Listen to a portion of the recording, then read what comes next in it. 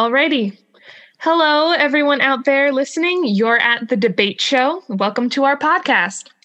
My name is Catherine. I'm here with Henry and Juan, and we're going to be having a conversation today about the ethics of vaccinations.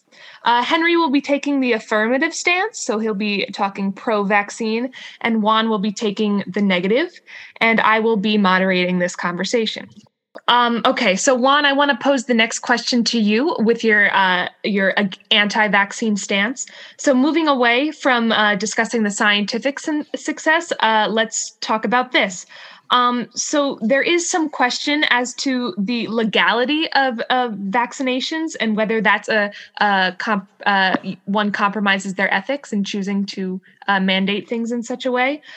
For instance, many schools require proof of vaccination to allow enrollment.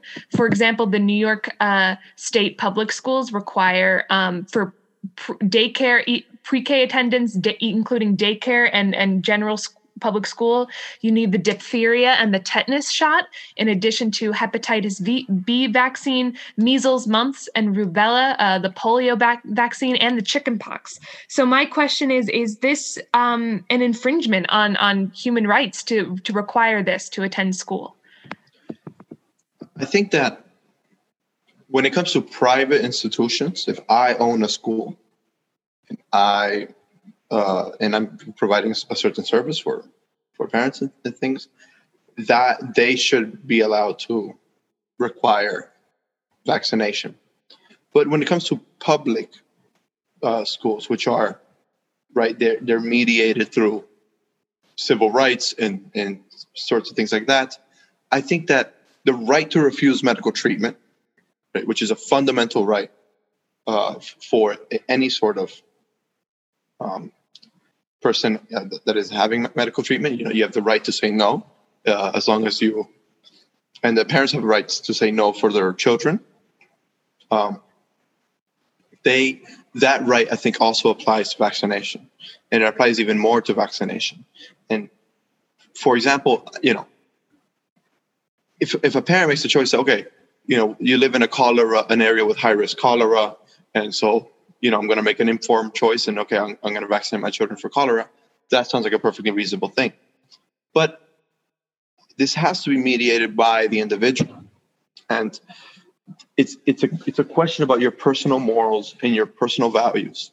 And I think that the government does not have a place to come in and especially force people to do it. I think, they should be spreading information and doctors should be putting what the numbers are out there. But the decision at the end is personal. And sometimes it is related to religious activity. And in the United States, at least, there is a protection of religious liberty. And there's a strong history of protection of religious liberty, on a variety of different things. And so for the numbers that we're talking about here, I think these protections still apply. Thank you. Henry, do you have a response to that? Or would you like me to frame another question? No, I can respond. Okay. One. While the protection of religious liberties is important, if a religious liberty infringes upon public health in a way where it's taken in a public setting, such as a school,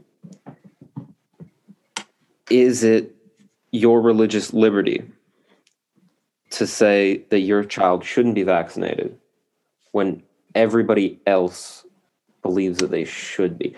I'll acknowledge that in a private school setting, there is more leeway because it may be advertised in that way, but I'd wager that the majority of private schools won't advertise that they are vaccine-free and whatnot, because every parent has the expectation their child will come home in the same, if not better, condition than how they sent them to school.